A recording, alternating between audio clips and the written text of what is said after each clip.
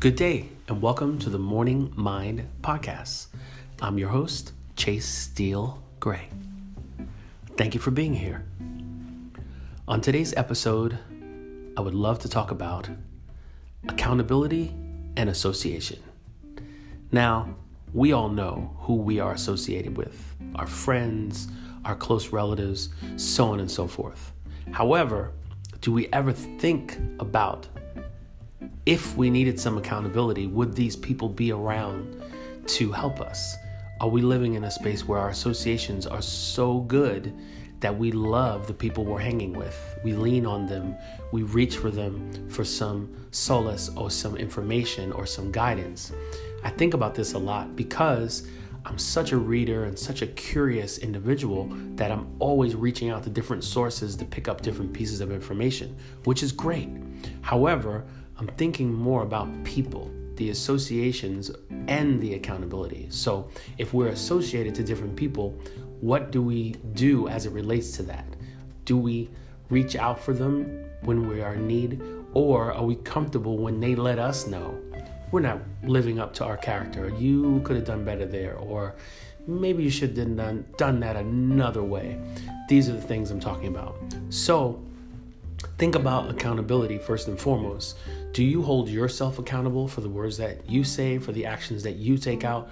Or do you say, I'm not going to tell anyone, therefore I don't have to remain accountable? It's kind of interesting. I think we've all done both of those. However, when you give your word and you say that something's going to happen and then it doesn't happen, how does that make you feel? Do you deal with that on your own, or do you reach out to someone and get their opinion who is in your association, right? I think that the power of accountability is so huge, and when we assess ourselves to see how far we've gone forward, we oftentimes can lean on someone that we know to say, hey, have you noticed so-and-so and so-and-so and so-and-so? But what I find is certain people stay far away from accountability because they don't want to fail and they don't want it to be publicized that they failed. So they don't take accountability. They say, oh, okay, well, we'll just see what happens. Or, you know what? I haven't really thought that far in advance yet. Or, yeah, I don't want to think about that right now. Whatever the case may be. And that pushes something to the side for a while, maybe even indefinitely, depending on who you are. One of the best examples of a person who did not want to be accountable that I saw firsthand was someone in a seminar, a man, maybe in his late 60s. He had to come up to the front of the room because he had to give $1 or $2 that had to do with the speaker was asking something, and they said, okay, raise your hand if this is you.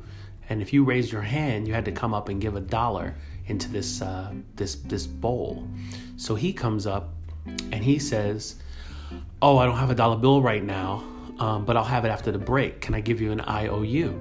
And the guy said, well, that's not really how this works, but okay, I'll let you give me an IOU. He said, but I want you to be accountable for this. And the guy said, okay. He said, here's the deal.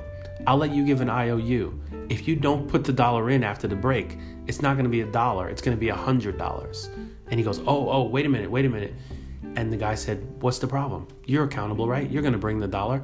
I can believe you, right? He goes, yes. He goes, yeah, but not $100. He goes, I didn't ask you to bring 100. I asked you to bring the dollar. But if you didn't bring the dollar, it would turn to 100. Can you agree to that? And he didn't want to agree to it. He did not want to be accountable. It was a fascinating exercise because he believed in himself until the stakes were higher.